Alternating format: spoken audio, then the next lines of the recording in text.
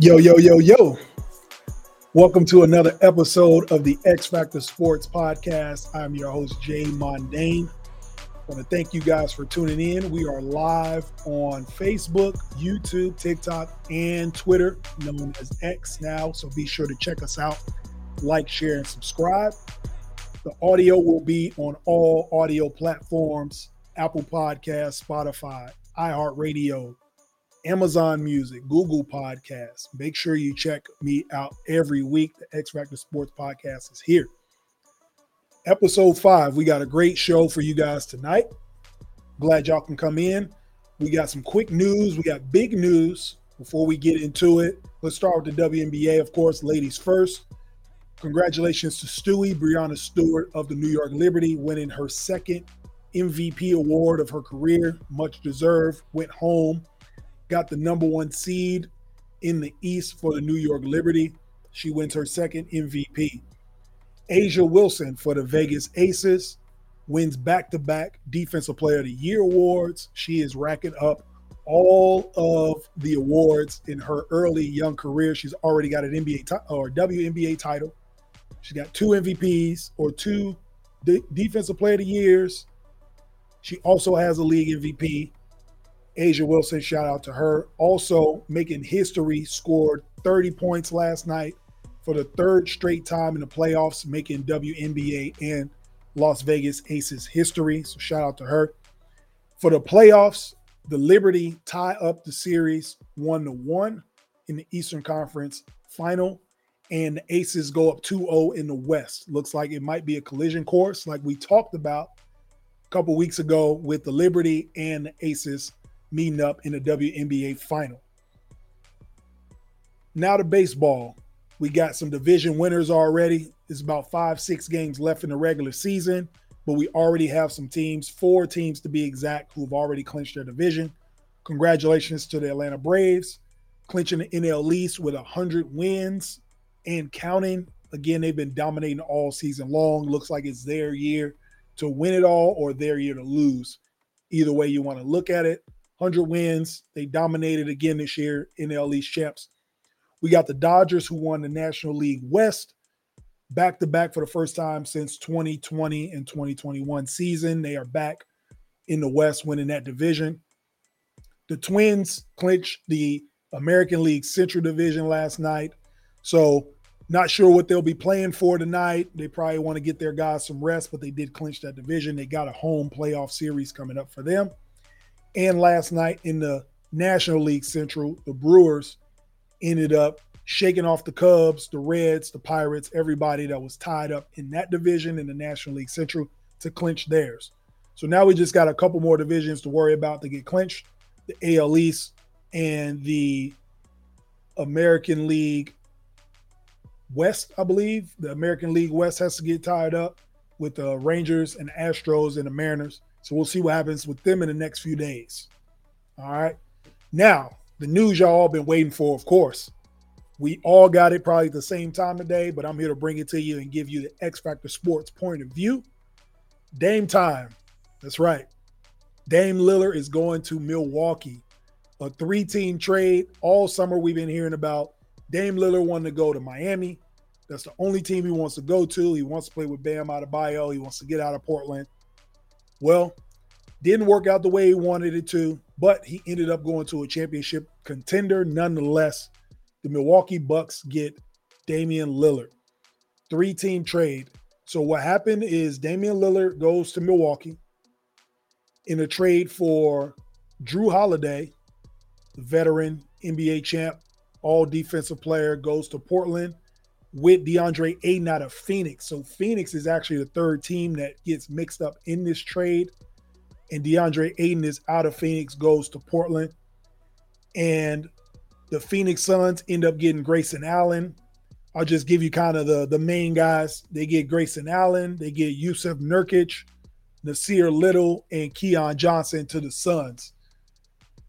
If you ask me who won the trade, I would say the Milwaukee Bucks won the trade. Just general principle when it comes to NBA trades, the team that gets the best player or the team that gets the superstar wins the trade. However, I think every team benefited from this trade. And I'll start with the Bucks. Giannis, we talked about in episode 4. Giannis talked about he's not looking to re-sign if the organization is not looking to do something more for him. He can see himself leaving after his contract's up. They answer that question, get him another superstar. In the East, I think Damian Lillard takes a bunch of pressure off of Giannis. Giannis doesn't have to be the playmaker, the shot maker. He can go do the things that he's great at, defense, rebound, and can still get you 25 to 30 points.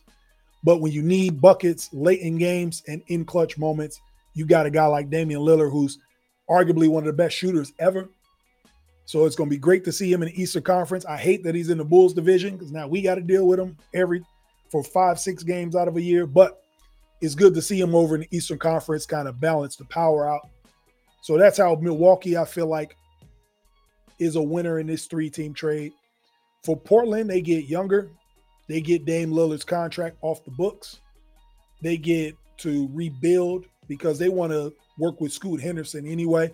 That's why they drafted him. He's the future.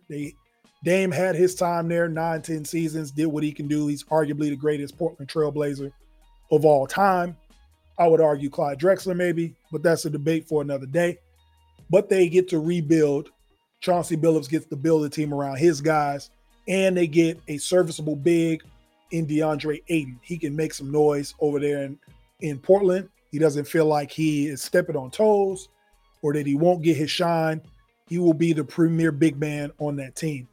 As for Jrue Holiday, I believe they will move Jrue Holiday as a veteran. Chauncey Billups will do the right thing with his veteran guard and get him to a place where he's playing for a contender at the end of his career. I can see him going to Philly if they don't want James Harden. I can see him going to the Clippers. I can see him going to Miami. It may turn out that Jrue Holiday might be the guy that actually ends up going to Miami and replacing a guy like Kyle Lowry, who is getting older, can't really defend like he used to, can't make shots. You insert a Jrue Holiday, that'd be the perfect fit. He could fit the Miami Heat culture. So I think Jrue Holiday will be a perfect fit there. I also think he'd be a perfect fit going back to Philly, where he was an all-star. For you youngins that don't remember Jrue Holiday, early in his career, he was an all-star guard in Philly. So going back there, he's familiar. He's got a superstar in Joel Embiid. He knows how to play with a superstar big because he played and won a championship with Giannis. And he knows how to play with other shooters around him because that's how the Bucks team was constructed. I think that would be a good move as well. So look to see Jrue Holiday get moved. I don't think he stays in Portland. That's a young team looking to rebuild around Scoot Henderson and DeAndre Ayton. Now for the Suns. This looks like a minor adjustment for the Suns, but I think they actually did good as well. They wanted to get off of DeAndre Ayton over the last 2-3 years. He didn't get along with the coach. So they separated amicably, got in that 3-team trade. They end up getting Jusuf Nurkic, a big man that's low maintenance. If he can stay healthy, he can give them a double-double every night, can man the paint, can defend and rim protect so Kevin Durant doesn't have to. So I like that about that trade. They also shore up the bench. The talk was going to be all season about their bench and their scoring and who would come off the bench and shoot the ball. You get Grayson Allen off the bench. You also get Nasir Little off the bench as well. So after replacing other guards that were on the team as well. So what happens with Phoenix, the team will be centered around Book, KD, and Bradley Beal. Anyway, so we need to just fill in some pieces to get there. I think Jusuf Nurkic is a great fit for them if he can stay healthy. So I think that all 3 teams did well in this trade, but I think the winner in this trade is Giannis. Giannis wanted the Bucks to make some sort of move for him. They go out and get the biggest superstar in free agency in Dame Lillard. Dame Lillard comes to the Eastern Conference. He'll see the game is totally different, a little more defensive minded, but they can find guys to put around Dame to play that defense that Jrue Holiday did.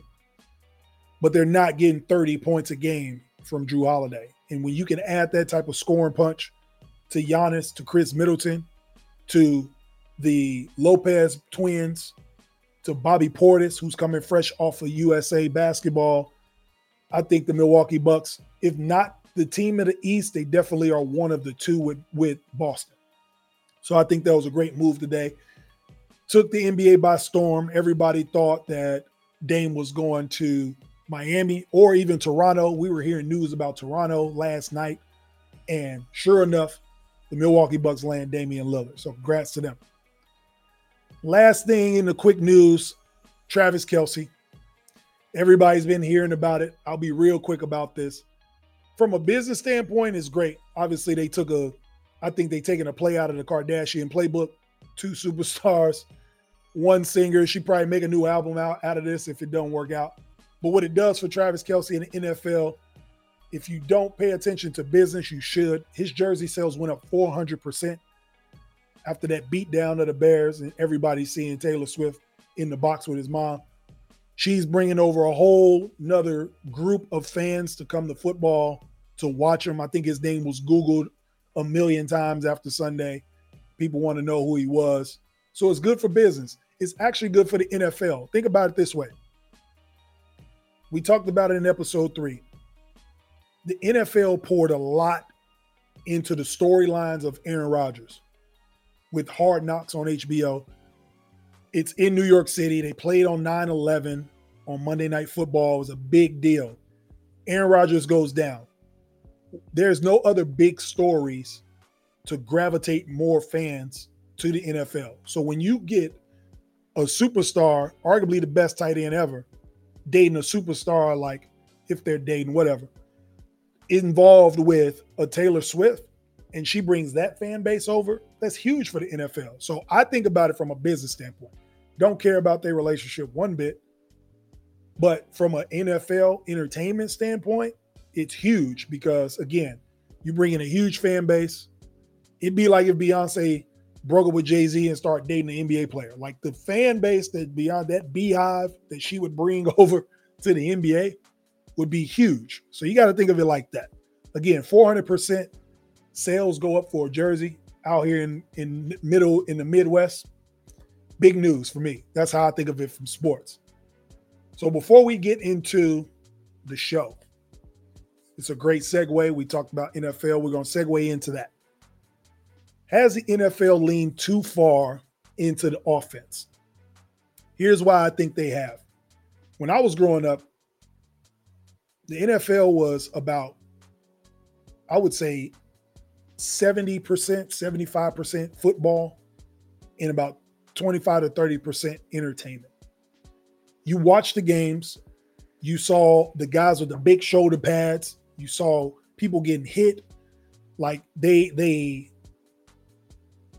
marketed the game as a tough, gritty game that only the toughest guys can play in it. Like you had to be a certain type of man to play in the NFL. That was their marketing strategy. The tough guys play in the NFL. The best guys, the strongest men, right? Fast forward to today, not saying that these guys aren't tough and strong. It has leaned so far into offense and entertainment. It's like WWE almost. Like as kids, we knew WWE wasn't real. Like we knew it wasn't real wrestling. Sorry if y'all still believe that. The Tooth Fairy ain't real either. So we leaned all the way into that. I think the NFL is leaning way into entertainment, obviously because of the marketing dollars, like I just alluded to with the whole Swift thing. And I think the only way that they can lean into that entertainment and earn the money they've earned over billions and billions of dollars is by favoring the offense. But I think they favor it too much. Quarterbacks can't get hit. All of the schemes are all predicated for the offense to move the ball. All the officiating is for the offense. The defense can't hit like they used to. DBs are not, or linebackers aren't as big as they used to be. They have to be faster, leaner, because they have to keep up with the offense. It looks more like flag football than it did yesteryear when it was real hard-hitting football. The John Lynch's of the world, the Steve Atwaters of the world. You don't see those types of plays anymore. Even I'll go back as recent as the Legion of Boom, Cam Chancellor, Richard Sherman. Like you don't see those guys, Bobby Wagner. You don't see those types of players anymore because the way the league has changed. You can't play like that. Yes, they want to be safer. It's a safer game, but it's still football.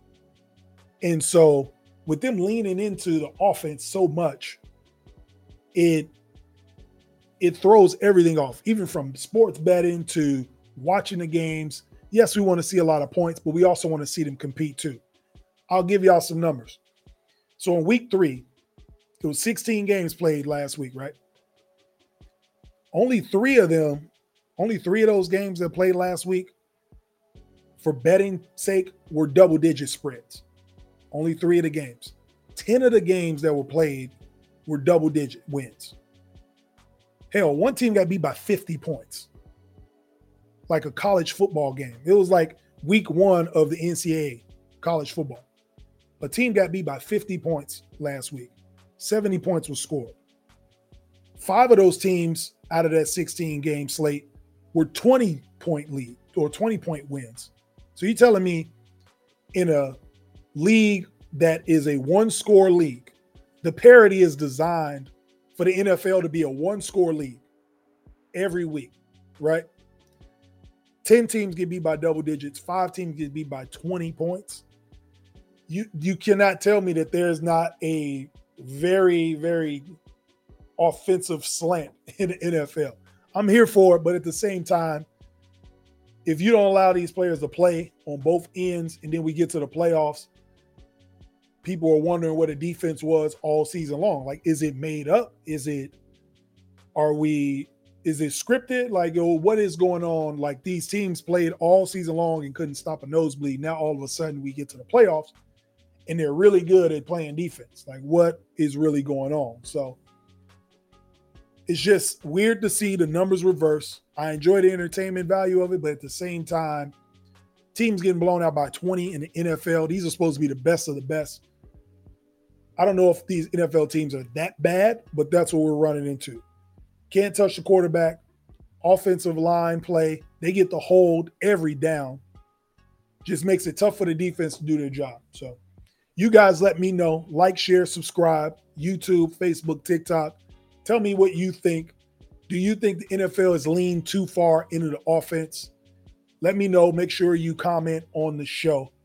When we return, we will get into the first ever X Factor Sports college football power rankings. You don't want to miss this list. It's not like your other channels. It's not like your other list. You don't want to miss the top 10 power rankings of the NCAA football. This is the X Factor Sports Podcast. We'll be right back.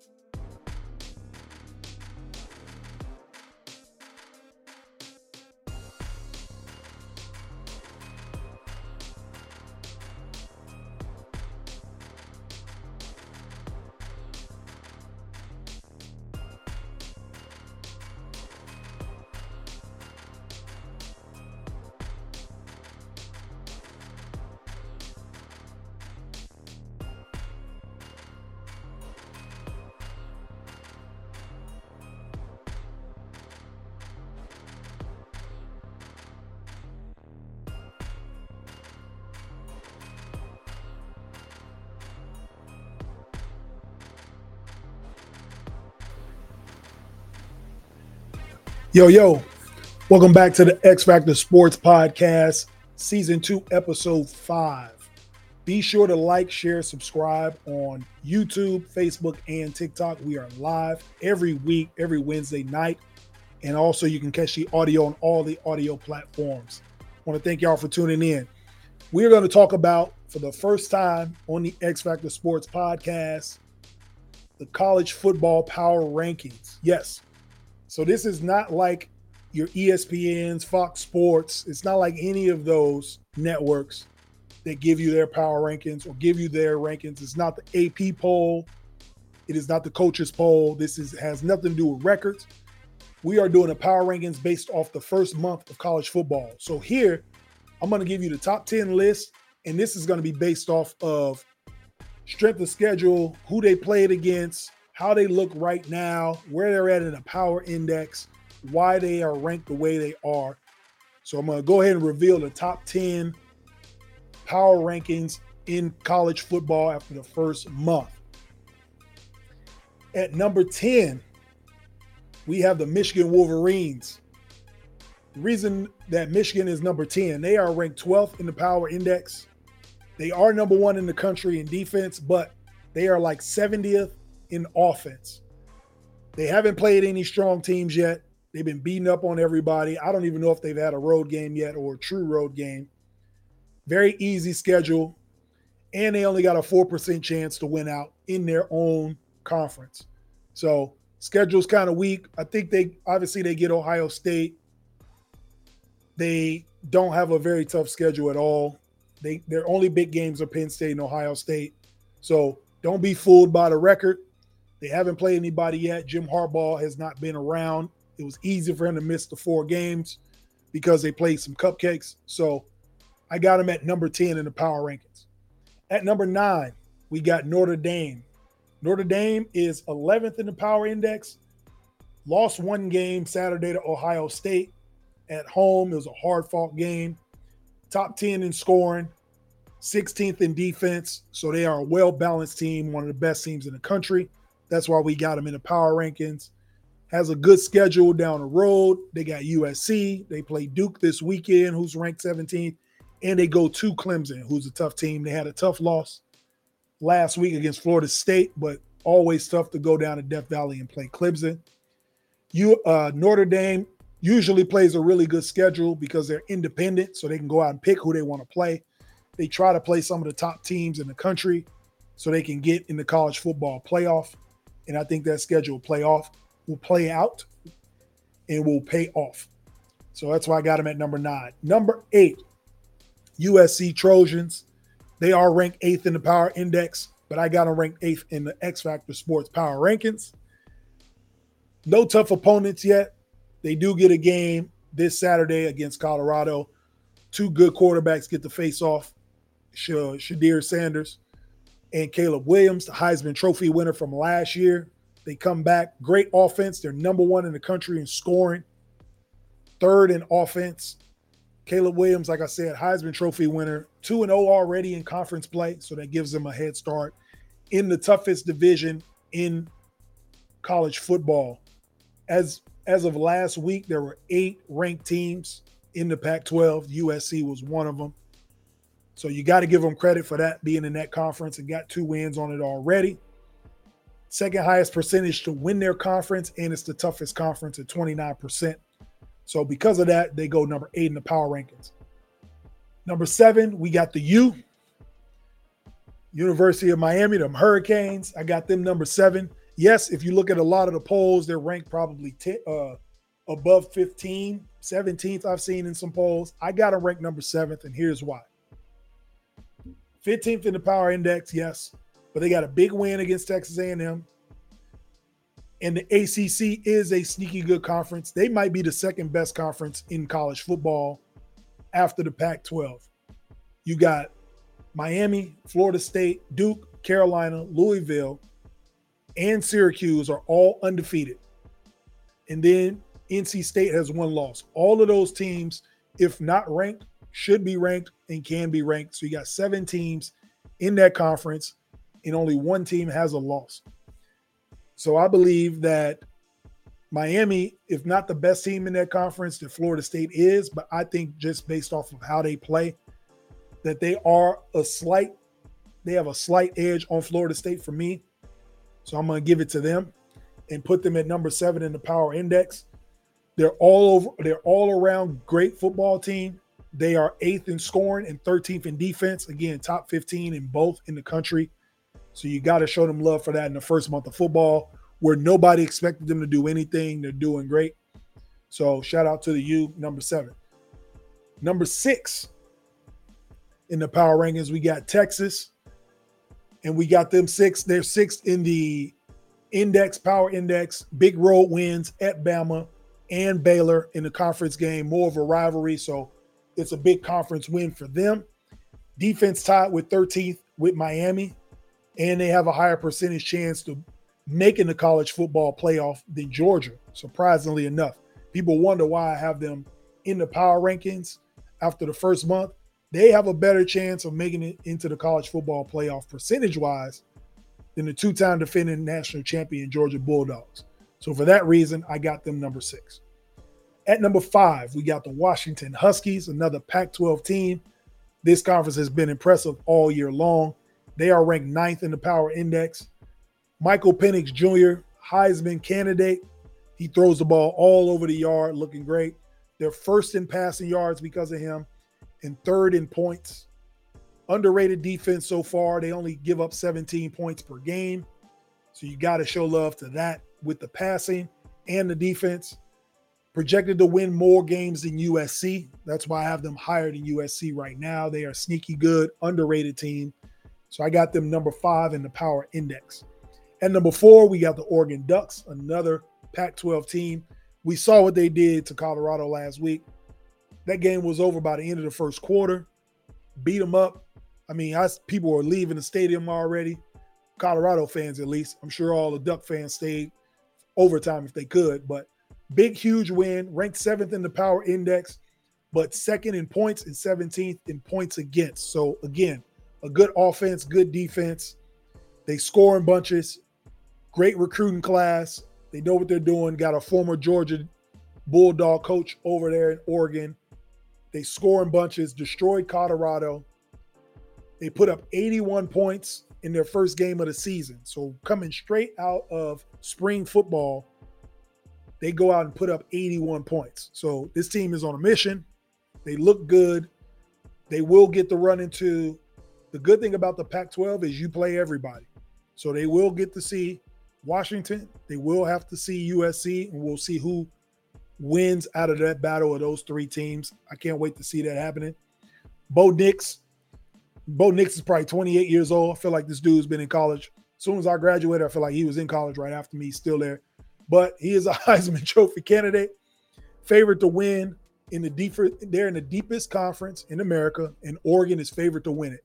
That's why I got them at number 4 in the power ranking. So far, so good.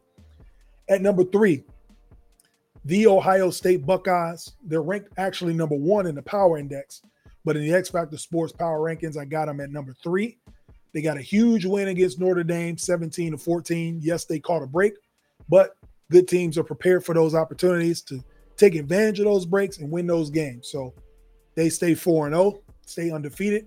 They have a great wide receiver, probably the best wide receiver to possibly come out since Devontae out of Alabama. He won a Heisman Trophy. I think Marvin Harrison Jr. is a Heisman Trophy candidate, so he can win that. Number 2 scoring defense in the country, 60% chance to make it to the college football playoff. It is probably one of the highest percentages to get to the college football playoff out of the Big Ten. I don't think Michigan has anything for them this year. I like Ohio State in this first month. They are number 3 in the power rankings. At number 2, as you can see, it's a surprise team. Everybody might be surprised by them, but if you've seen them play, you wouldn't be surprised after this first month. The Oklahoma Sooners, number 2. They're number 2 in the power index. They are number 2 here in the power rankings. Light schedule, but dominated everybody that they played in front of. 50% chance to win the conference, which is the highest of any of these teams in the power rankings. That's why I put them at number 2.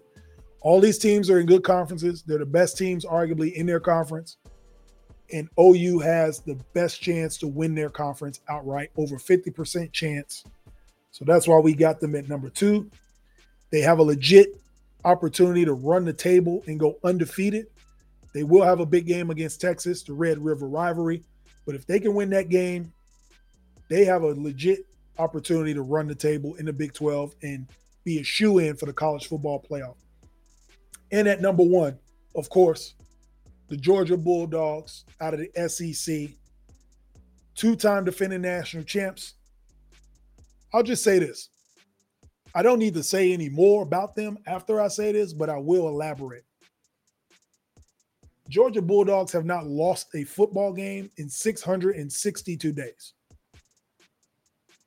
All right, let me say that again. 662 days since the last time this program has lost a football game. They lost in the national semifinal against Alabama, December 4th, 2021.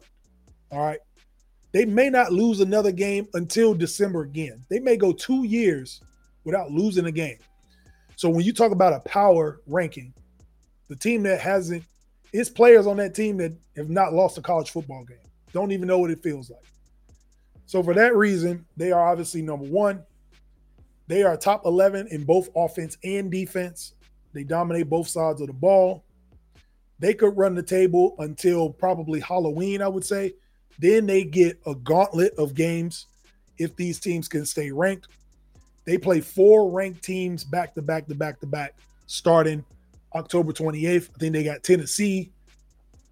They get Tennessee. They get Mizzou.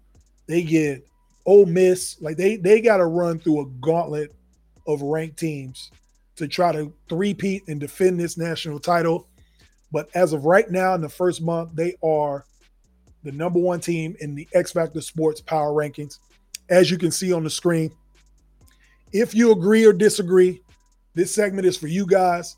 Like, share, subscribe. Let me know what you think. Tell me how you feel about the power rankings. Again, I don't care about rankings.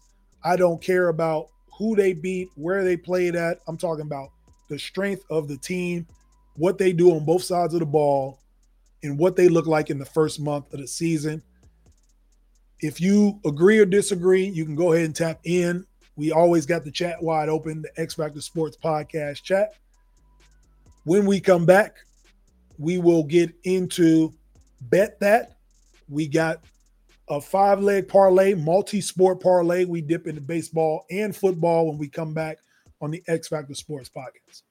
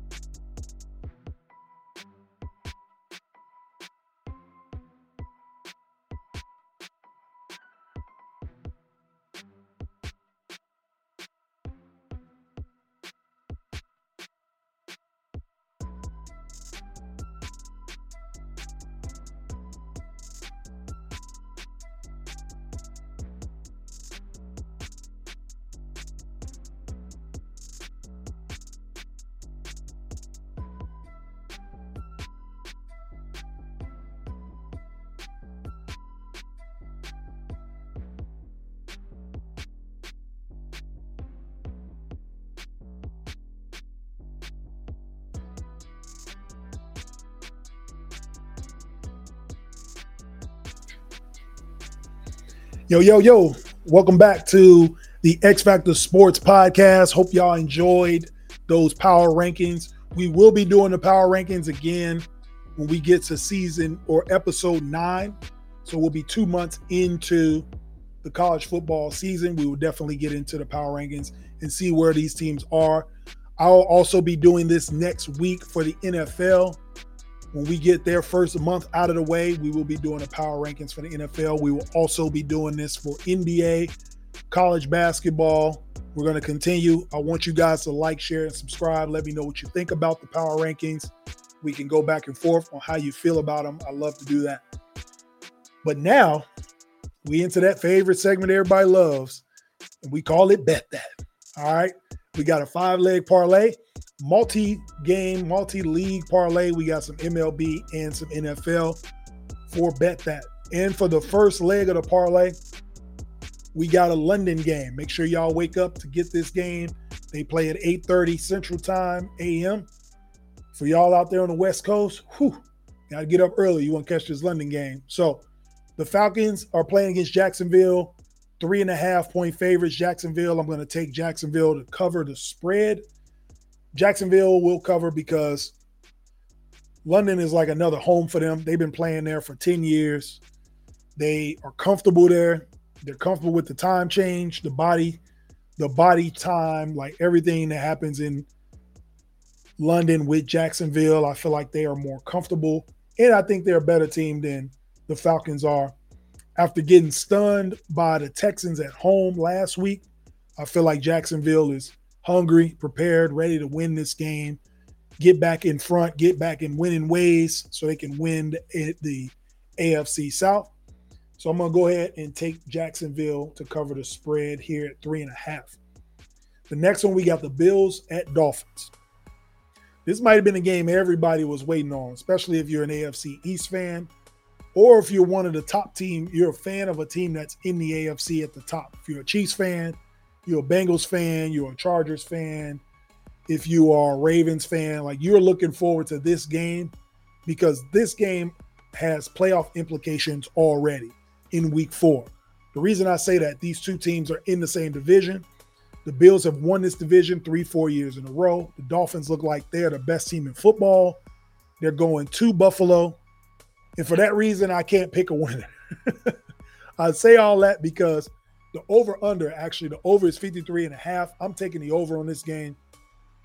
The Dolphins average 40 points a game. The Bills average 30 points a game. No, I don't think they're going to get 70, but I think both teams can get 28. So I don't see a reason why not to go with the over. High-powered offenses. Both teams give up big plays. I see some deep touchdowns for Tyreek Hill, for Stephon Diggs. If you got those wide receivers, Jalen Waddle will be back from concussion protocol. If you got those wide receivers in your fantasy league, you're about to get some big points. So go ahead and take the over on that. Dolphins and Bills, 53.5. I'm taking the over. Switching over to MLB, we're going to pivot. We got the Rangers and the Angels tonight. I'm going to take the Rangers in the money line for this one. Big game for the Texas Rangers.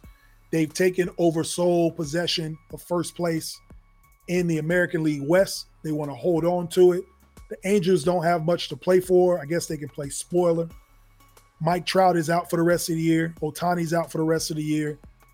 I believe the Rangers will clinch the division if they get this win. There's only like 5 games left. And I believe that they are 3.5 games up in first place. So if they get this one, I think it's a nail in the coffin. I think they take the money line. I think the Rangers win it. Rangers won 4 out of the last 5 games to surge into first place. And another kind of sneaky good stat, the Rangers are 54-45 in night games, and they play tonight out west, starting at 8:30. And the Angels are 44-62 in night games. So advantage goes to the Rangers for me. I'm going to take them straight up. Also in baseball, we got the Astros. We're going to stay in the American League West. Got the Astros and the Mariners playing in Seattle tonight. I'm going to take the Mariners with the money line. I think the Mariners win this game. They've played the Angels, or the Astros, excuse me. They played the Astros 12 times already this season and have won 9 out of 12 games. So pretty dominant over them. Maybe it's a matchup thing, but I feel like the Mariners win this matchup tonight. Both teams on a bad slide and need a win, desperate for it. Mariners, again, 9-3 in the last 12 against them. I think the Mariners, if they win this game, they move in the sole possession of second place to get that playoff spot. They're trying to get a wild card spot just as much as the Astros are. So I'm taking the Mariners at home in the money line tonight to move into that 2 spot. They are half game behind the Astros, and with the win, it'll put them a half game above them. So taking the Astros. And then lastly, we flip over to Monday Night Football, the last leg of the parlay. Seahawks versus the Giants on Monday night. I think Saquon Barkley will be back. He had enough rest. I think he had like a 10-day break, 11-day break. So they're saying that he is possible to return with a high ankle sprain. Nevertheless, I'm taking the over, or the under on this one is 47. The reason I'm taking the under is this. 2 of the worst defenses in the NFL. But Vegas always tricks. They always trick the hell out of me. I don't know if they trick y'all, but they trick me a lot. So I can admit it. But the reason I'm taking the under is because they are two of the worst defenses in the league. So Vegas is trying to pull you in with this over-under. I'm taking the under on 47. I believe these two defenses will actually play better against each other. I don't think the Giants can score enough points. Seattle maybe, but traveling, going from west to east in a primetime game, Geno Smith, we'll have to see what they can do. Not saying that they can't win the game, but I'm taking the under just because this feels like a setup. I don't like being set up. So I'm going to take the under on this one, and I'm going to go 47, below 47 for that Monday night game. So to sum up our bet that 5-leg parlay, I'm taking the Jaguars are going to cover the 3.5. I'm going to take the over on Dolphins Bills, 53.5. Rangers win straight up against the Angels. And then we got the Mariners winning straight up against the Astros tonight. And I will take the under 47 on Monday Night Football. Be sure to make sure you log in wherever you are betting. This is not a betting, or we are not bookies. You bet at your own risk. That's the disclaimer, but I enjoy betting, so I like telling people how I like to get down with the bets. So log into wherever you do, have some fun with it, do your FanDuel, whatever it is, your DraftKings, any of those betting sites. Just be sure to check us out if you need some tips, or if you got any questions, make sure you tap into the X Factor Sports Podcast. When we come back, we're going to get into what we learned from week 3 in the NFL last week. This is Jay Mondane with the X Factor Sports Podcast.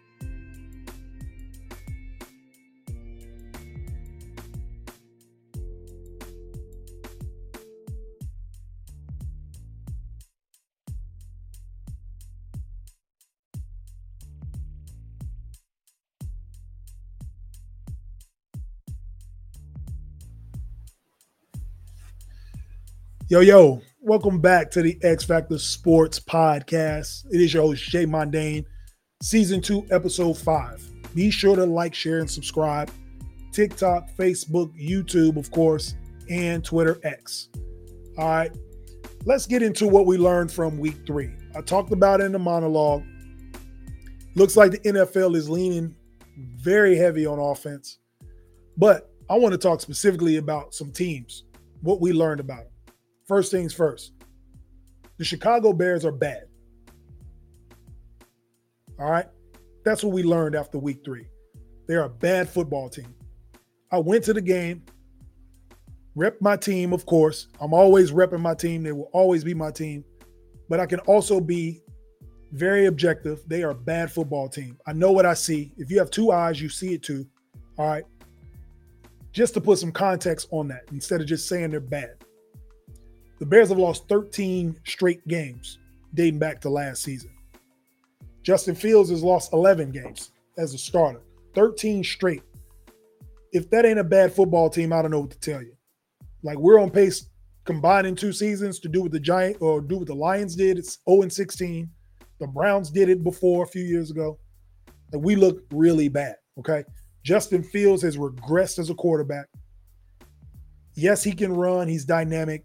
They are not moving the pocket for him. He's not able to throw the ball with any type of accuracy. He gets into trouble a lot.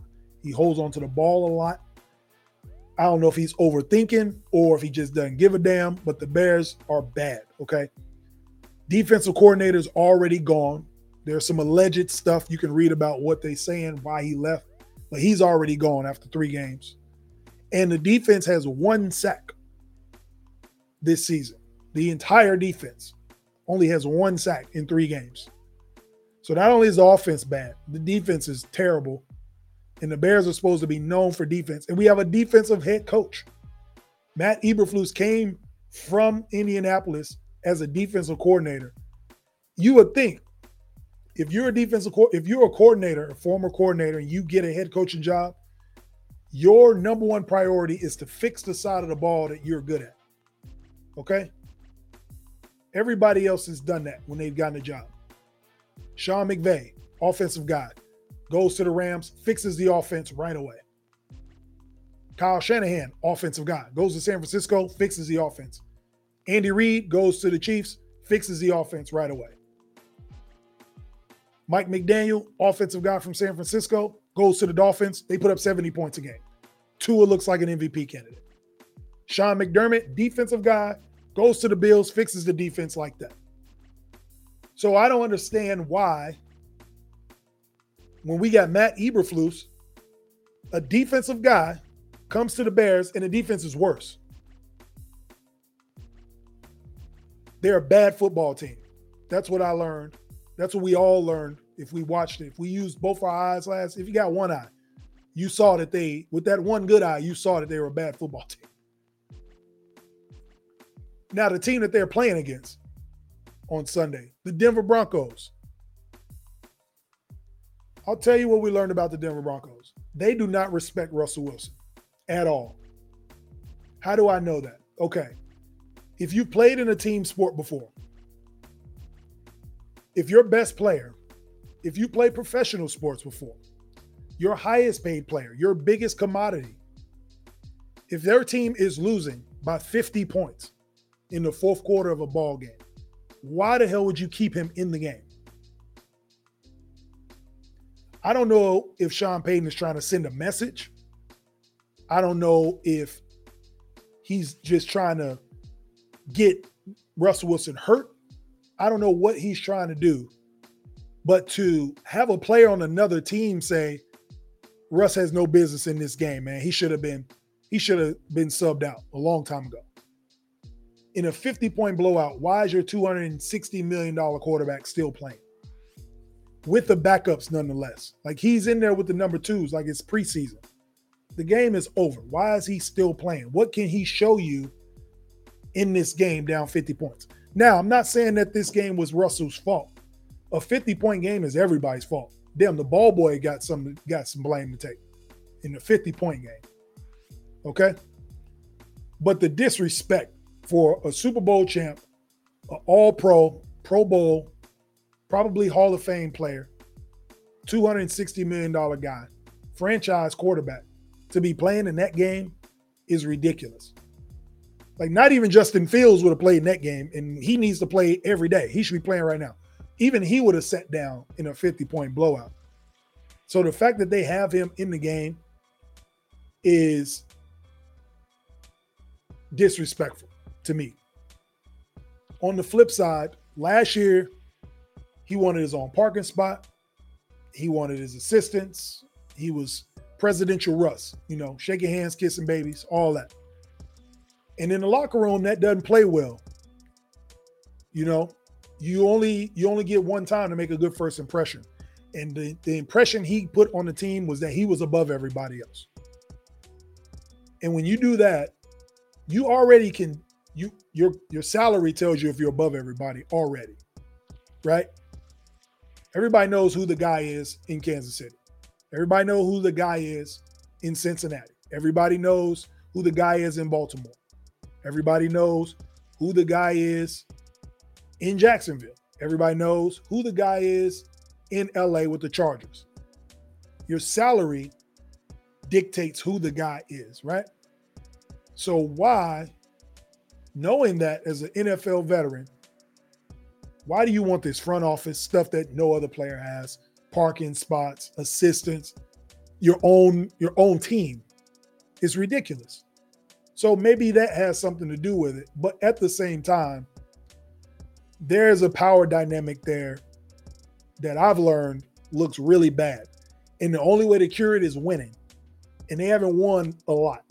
Okay, Russ has only won 4 games since he's been there. Hopefully it stays at 4 and they don't beat the Bears this weekend. But nonetheless, we can talk about what we will learn after that game. Somebody's job is on the line in week 4 in that game. That is the battle of jobs. Justin Fields is probably playing for his career. He's playing for his football life. And I don't think that's overstated. Think about it. If he loses this game, if the Bears lose this game and Justin Fields does not play well, the franchise has lost 14 straight games, and he's lost 12 straight. And he has not shown that he's gotten better at all. The GM did not draft him. The coach did not draft him. He's not their guy. If you know anything about football, these GMs and these coaches are loyal to the people they draft. And Justin Fields was not their draft pick. They told you that in the offseason. When they traded their number 1 pick, they said, we can give you a chance because you're cheap. But we want to swap with Carolina because we don't believe Carolina will be great. And if we're not great, we will have 2 top 10 picks next year when arguably the greatest quarterback draft since John Elway, Jim Kelly, and Dan Marino is coming in 2024. So we will give you a shot. But if you fail, we have somebody to replace you in college right now. So he is playing for his football life. Russell Wilson is playing for his football legacy. Everybody knows the story about Belichick and Tom Brady, how they won together. And when they separated, everybody said, oh man, who was it really? Was it Belichick or Brady? Brady immediately won a Super Bowl and answered that question. And Belichick ain't been to the playoffs. So I think we got our answer very quick who it was. With this Russ situation, we're about to find out real quick. Was it Russ or was it Pete Carroll? Last year, they made the playoffs with Geno Smith, who was outcast by the league and resurged under Pete Carroll. And Russ looked like the worst quarterback in football last year. So there are huge storylines going into a game that I never thought we would talk about. 2 0-3 teams, the implications of these games. 2 quarterbacks that are literally fighting for legacy in their football career. That's what I learned from last week after those 2 losses. This team lost by 50 points. Professional football players. And they left them in the game. The respect I don't see anymore. So what else did we learn this week? The Miami Dolphins are playing for more. What I mean by that is, yes, everybody wants to win. Everybody wants to win a Super Bowl, so on and so forth. But I think the Dolphins are playing for much more. They are playing for Tua Tagovailoa. The leadership that he shows, he is a silent, lead by example guy. He's not your rah-rah guy. He probably is not the one in the middle of the huddle headbutting everybody, but he leads by example. He's professional. He comes to work every day. No matter what criticism he has about him, he comes to work. And a lot of his teammates, maybe all of them, rally behind that. Players are saying that they take it personal to protect Tua. Not to just protect Tua from getting hurt. They don't want Tua to get touched. When you got a football team like that, an offensive line, a unit like that cares about their quarterback, they don't want Tua to get touched at all. They are playing for something much bigger than winning football games. If they are a tight group like that, the best teams are the tightest teams. I've been on some teams that were not that tight, and I've been on some great teams that I still talk to some of those dudes today, and we can reminisce on how good we were. This team is playing for more than just winning football games. They care about this quarterback, and you can see it on the field. That dude jersey still smell like Bounty. It still smell like Downey when he leave the field. He don't get touched at all. Not a grass stain on him. They believe with him being healthy that they can win it all. That's how much they care, and that's how much they believe into it. That defense will get better. It has not peaked yet. Vic Fangio, I know him well. He was the Bears defensive coordinator the last time we won the division in 2018. Vic Fangio was our defensive coordinator. We had one of the best defenses in football. That was the year the Bears got Khalil Mack, all those guys. And then he ended up getting a coaching job in Denver. He actually did better in Denver than Sean Payton, but, it's neither here nor there. But Vic Fangio, he's going to get that defense cranking. It took the Bears to about week 4 or 5 when they were firing on all cylinders, flying at everything, leading the league in sacks, pressures. So I think with Bradley Chubb over there, they can get that going. And all their cold weather games are early, quote unquote cold weather. This weekend, they go to Buffalo. They play in Buffalo in October. Ain't going to be cold. Next time they play Buffalo, Buffalo got to come to Miami. They go to Baltimore and they go to the Jets. I mean, I think they can beat the Jets in a blizzard. I don't think that matters. And then they go to Baltimore, think they can play Baltimore, but I don't think the weather's that bad. I think they get Baltimore in October. Maryland, you get hit or miss weather. All the other tough games are on neutral sites or at home. They get the Chiefs in Germany. They get the Patriots. They already went up to New England and played, so they ain't got to go up to Foxborough in cold weather. Buffalo has to come down to them.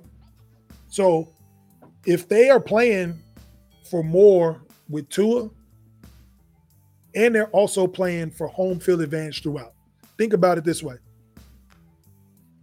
The NFL playoffs start in December, right? Around Christmas time or right around New Year. If all their games are in Florida, December, January, and they got the 1 seed, they good. And then the Super Bowl's in Vegas. They can literally wear shorts the whole playoffs. Shorts and cut off sleeves and fly to Vegas. I'm not saying that they're going to win and get to the Super Bowl. What I'm saying is pay attention. And this is what I learned watching these games. They are playing for some much more. They are looking ahead at where they could be in December and where they want to play in December if they can keep Tua clean. I don't think they've even peaked. That's the scary part. They scored 70 points last week, and I don't even think we've seen their best football. Jalen Waddle didn't even play. They just discovered they got a running back that can play really damn good. They threw for 350 yards and ran for 350 yards. Scary. So I think this thing's just getting started. Maybe some teams will figure them out a little bit. But when it comes to offense like this, it's hard to figure out during the season because you got week to week. This is more of an off-season defensive coordinator watch film and make the adjustments next year. So Dolphins look good, man. I think they're playing for much more. Another thing we learned was the Chargers are trying to find ways to lose games. I mean, they didn't want to win that game against Minnesota. If y'all watched that game, Brandon Staley, another defensive guy who has not figured out his side of the ball. He was a defensive coordinator for 1 year with the Rams and got a coaching job. Y'all tell me how he did that, but neither here nor there. People that bump into Sean McVay get jobs, I guess. So he's got a Chargers job, and every year we're talking about what the hell is he calling for these plays. And he had another what the hell moment on Sunday. Fourth quarter, they're up 4 points. Fourth down on their own 28-yard line. 4th and 1. Instead of punting the ball away with the lead and giving the Vikings a short field, putting that defense back on the field, they go for it. Not only do they go for it and they don't get it. Not only do they go for it and they don't get it, they go for it and they don't get it with a backup running back because Austin Eckler is out. Where the hell do they do that at?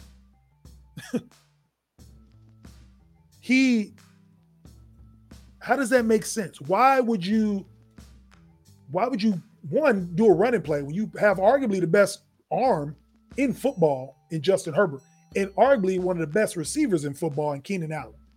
Keenan Allen threw a touchdown in this game to Mike Williams. Of all the things you can do with your superstars, everybody knows football 101. If you need a first down, you go to your superstars. The backup running back, you're expecting the backup running back to come in and get this first down. Of course he didn't get it because Brandon Staley called the play. Didn't get the first down. Turnover of downs. Luckily for him, he was playing against the Vikings and they couldn't get the fourth. They couldn't convert. And the Chargers escaped with a victory. But again, what I learned last week is the Chargers are trying to lose games. I feel bad for Justin Herbert and Keenan Allen. Justin Herbert just signed this huge contract, so he's tied to the team for years. I think Keenan Allen just re-signed. Austin Eckler, if he hasn't made a case that he needs his money as a running back, I don't know what case he made or did not make. The backup running back can't get you 1 yard. Mike Williams just tore his ACL. Get well soon, Mike Williams. Hate hearing that. But now you need Austin Eckler back. If y'all want to make any type of run, because your coach is trying to lose games. Your coach is trying to sabotage the season. You need your best players on the field. Justin Herbert is going to have to win in spite of Brandon Staley, is what I learned from week 3. This is like Andrew Luck and the Indianapolis Colts. Andrew Luck had to win in spite of bad football in Indianapolis. He got them to an AFC title game, and they didn't want to play. He dragged them to the AFC title game. And I see a very eerily similar setup here with Justin Herbert. That's what I learned with the Chargers. And lastly, what I learned from week 3, the Cowboys are cowboying. Believe it or not, who would have thought? Like clockwork. The Cowboys win a couple games in September. We them boys. Jerry Jones talking about take a bow. Michael Parsons got a podcast talking about we hunting quarterbacks. We doing this, we doing that. Y'all better look out. It's a Super Bowl run after winning 2 games in September. A damn leaf ain't fell off my tree yet. They talking about Super Bowl. And sure enough, like clockwork, a terrible team beat them. The defense got scored on 3 out of 4 straight drives by Joshua Dobbs, a nuclear physicist, by the way. He plays football part-time. He's a part-time, I saw him on Indeed. He's a part-time NFL quarterback. And in his full-time, he's trying to work for NASA. That's the quarterback that beat that defense. Doomsday defense that they like to call themselves. We're going to be the 85 Bears, yada, yada, yada. Cowboys are cowboying, of course. That's what I saw. Again, Jerry Jones praising these dudes after 2 wins. Yes, they beat the Giants 40-0. Yes, they beat the Jets with Zach Wilson. And then they threw a parade. They always got the confetti thrown, ready to throw out in Dallas. And then this happens all the time. It's been happening for 25, 26 years. Relax. It's only week 3. It's September. Just play football and let the chips fall where they may. Go week to week and win some games, man. All right? Every year they start with the Super Bowl parade in September. So they can't just go out and play. They have to talk. Their fans are a symbol of them, a remnants of them. They win 1 game. You're going to hear it if they win this week, if they beat New England, which I should have had that on bet that. I don't know if they're going to beat them, but, Zeke Elliott might want some revenge. But, yeah, Cowboys have been cowboying. So that's what we learned, man. We got bad football teams.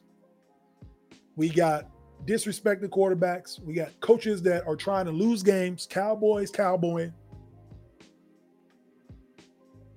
And hopefully we can get this thing turned around. Hopefully with the Bears. But seriously,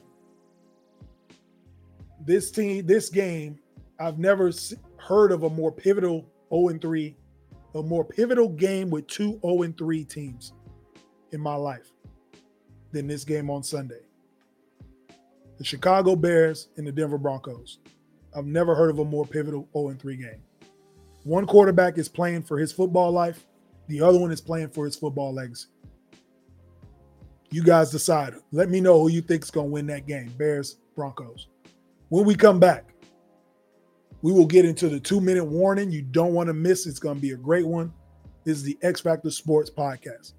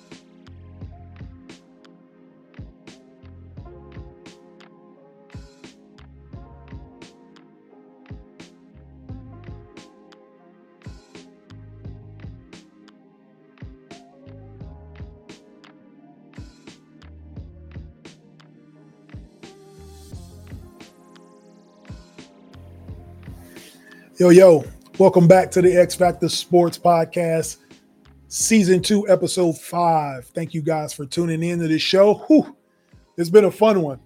I've been enjoying myself. Hopefully you guys have been too. Be sure to like, share, and subscribe on Facebook, YouTube, TikTok, and Twitter. And it will be on all the audio as well. For those of you who can't see me, you can hear me. So check us out. Before we get out of here, obviously we do our 2-minute warning. What does success look like to you? What I was thinking about today. Success is a relative term. I believe success looks different to everybody. That's why I say it's relative. My success may look different than yours. What you see me as, or what I see you as, may be different in terms of the definition of success, but it looks different to everybody, is my point. It can be family, money, good job, nice house, relationship, success, all of those things. Whatever you feel like success is, you'll never be successful if you don't know what success looks like to you, is the point. So that's what you want to make sure you have in your life. Your success is not predicated on what others have in store for you either, right? What somebody may see over here that thinks is successful at home, you may not feel successful. Maybe your relationship isn't working out, but you're doing great at work. Maybe you don't make as much money as you'd hope to make, but your kids love you. You're at all their sporting events. You're a devoted father, a great husband. So success can come in all different forms. You just have to decide what your success is. So I have an acronym for you guys for success. See your goal, understand the obstacles, create a positive mental picture, clear your mind and self-doubt. Have to do that. Embrace challenges, stay on track, and show the world you can do it. If you can do those things, it doesn't matter in what realm of life that you put together. If you remember that acronym, that's how you can define success for yourself. I thank you guys for tuning in today to the X Factor Sports Podcast. You don't want to miss next week, episode 6. We got WNBA Finals will probably be around the corner. We got predictions of that. Thank God the NBA is back. Training camp will be here next week. We got storylines for that. Ben Simmons might actually play basketball next year or this season. We'll see about that. We'll talk about that next week. MLB playoffs are around the corner as well. We'll talk about all the teams that clinched and the matchups in the MLB playoffs. And we also will get back to our Week 5 X Factors in the NFL. This is Jay Mondane signing off from the X Factor Sports Podcast. Peace.